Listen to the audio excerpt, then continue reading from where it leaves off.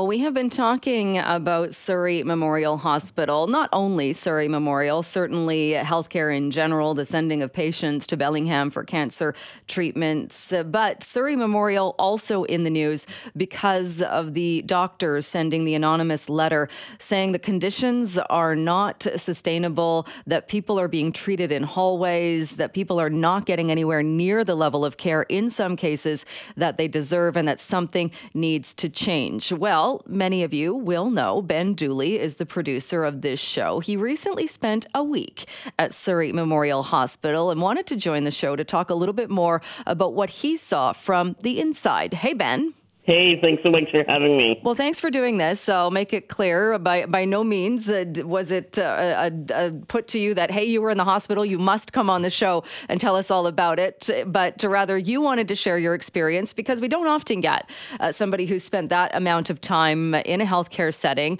Some good points, perhaps some lower points. So thanks for doing this. Yeah, no worries. And I just want to start off by saying, I'm really thankful to the doctors and nurses at Surrey Memorial because for the most part I received good care, and I'm lucky to be back home and healthy now. Well, when you went into the hospital as well, we were keeping in touch, and it was a bit alarming because there was first the story of two people that were in the emergency room. They went to visit a patient, and there was a stabbing that took place. And I reached out to you to see, did you hear about this? What was happening? And you didn't hear about that, which was good. I thought that's great. You were nowhere near where that happened. But you were also in the hospital when that letter came out from the emergency room doctors that were just talking about some of the very, very trying conditions in both the ER, patients being treated in hallways, spending way too much time in the emergency department. Did you see any of that? Oh, absolutely. I saw a lot of that. So I went to Surrey Memorial on Thursday evening, and I was admitted within a few hours, which was good. But then I spent 2 days in the emergency room as an admitted patient before I was moved into the high acuity ward, which is still kind of part of the emergency room, and spent a day in there before finally on Sunday I was moved into the general medicine unit. So that's 3 days before I was actually up on a medical unit and probably taking up space in the emergency room for people whose care was urgent and would probably have done better with that space.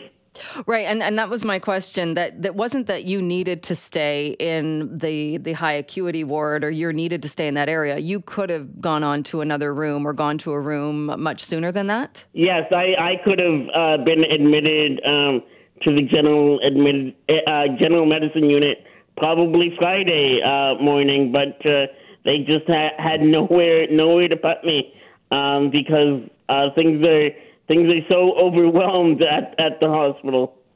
And were there others? Could you tell other people around you that were kind of in the same situation? Yeah, so as I was, so I got a room to myself on my first 2 nights there, and as I was heading to the room that they put me in, I saw, a lot of people, mostly older, racialized folks that may not be able to communicate with their doctors and nurses, piled is probably the wrong word, but throughout the hallways. So yes, the hallways were filled with patients waiting for care.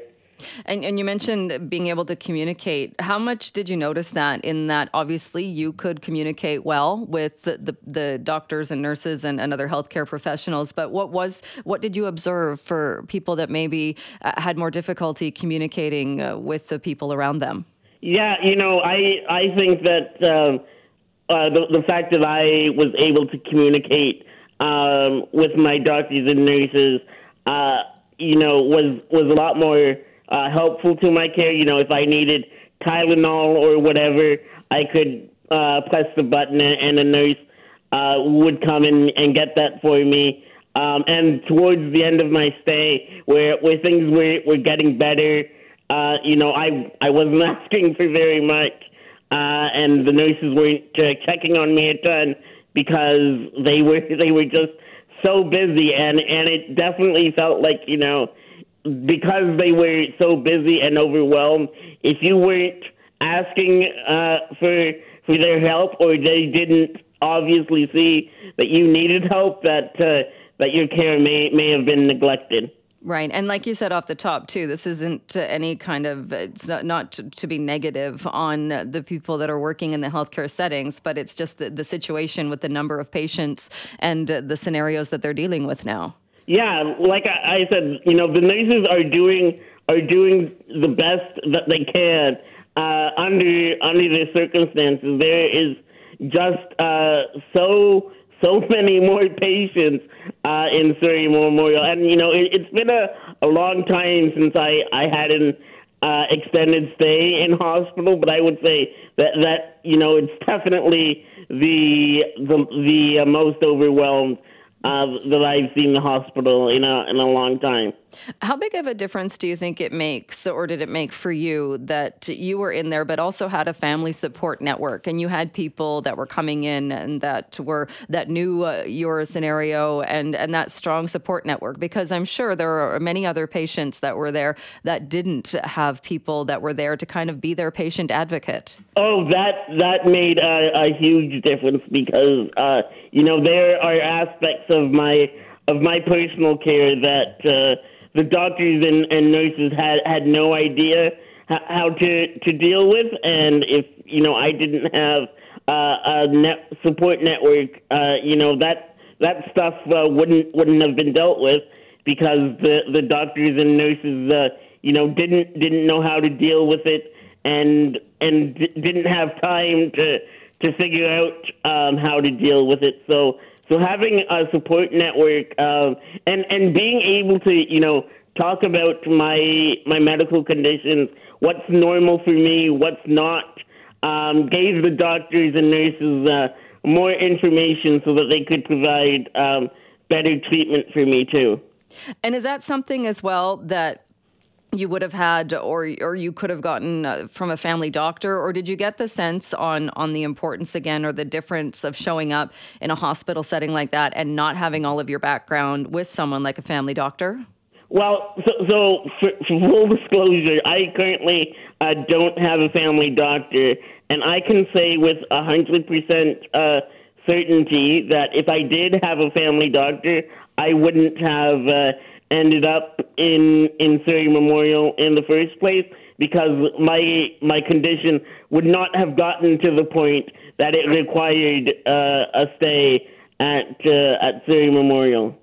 Which is a pretty huge thing when you think of, well, the fact that you then had to spend a week in hospital. And if that happened to you, chances are it's happening to others with the thousands of people we know in BC that don't have a family doctor.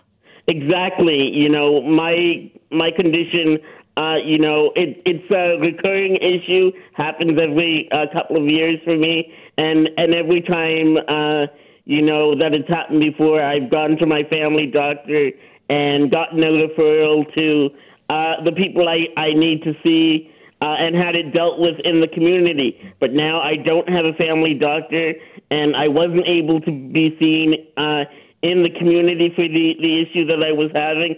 And it got to the point where, I had to go to emergency, and they had to keep me in hospital for a week. To make sure that I was okay, and it luckily, I am okay, but it very, very easily could not have turned out that way, and it didn't need to get to that point. Right. Which, and again, it's a pretty shocking, well, maybe not shocking for people that have been through anything like you just were, but it's certainly not to the medical system, not to the way we would like it to operate. Does anything stand out to you, Ben, or did anybody go above and beyond? Or I know nobody likes to be in the hospital, but was there anything that kind of made you stop and think, oh, wow, this is somebody that's truly trying to make the stay for people better? You know what? I want to give a bit of a shout out to my nurse, Dina, who was in the general medicine unit. You know, she was an all-star, and she was the best nurse that I had while I was in Surrey Memorial. She did a good job of monitoring all of her patients to the best that she could, and made sure to check on me when I was in a room with 6 other people, and that made it easier for her to check on me because she could see all of us in the same room at the same time and could see if anyone was having any difficulty. So she was a huge help to my care, and all the doctors were great too. Dr. Dindu was really helpful when I was getting moved up to the general medicine unit to talk about, how can I get the best care in the unit? What do I need to talk to the nurses and the doctors there about? And he was a huge help too. So, just very grateful to the doctors and nurses there who got me home healthy and on the road to recovery. All right. Well, Ben, thanks for sharing your experience. And unfortunately, I'm sure there are others that heard what you said and can also relate, as it's probably happening to many, many people. But thank you so much. Thanks for having me.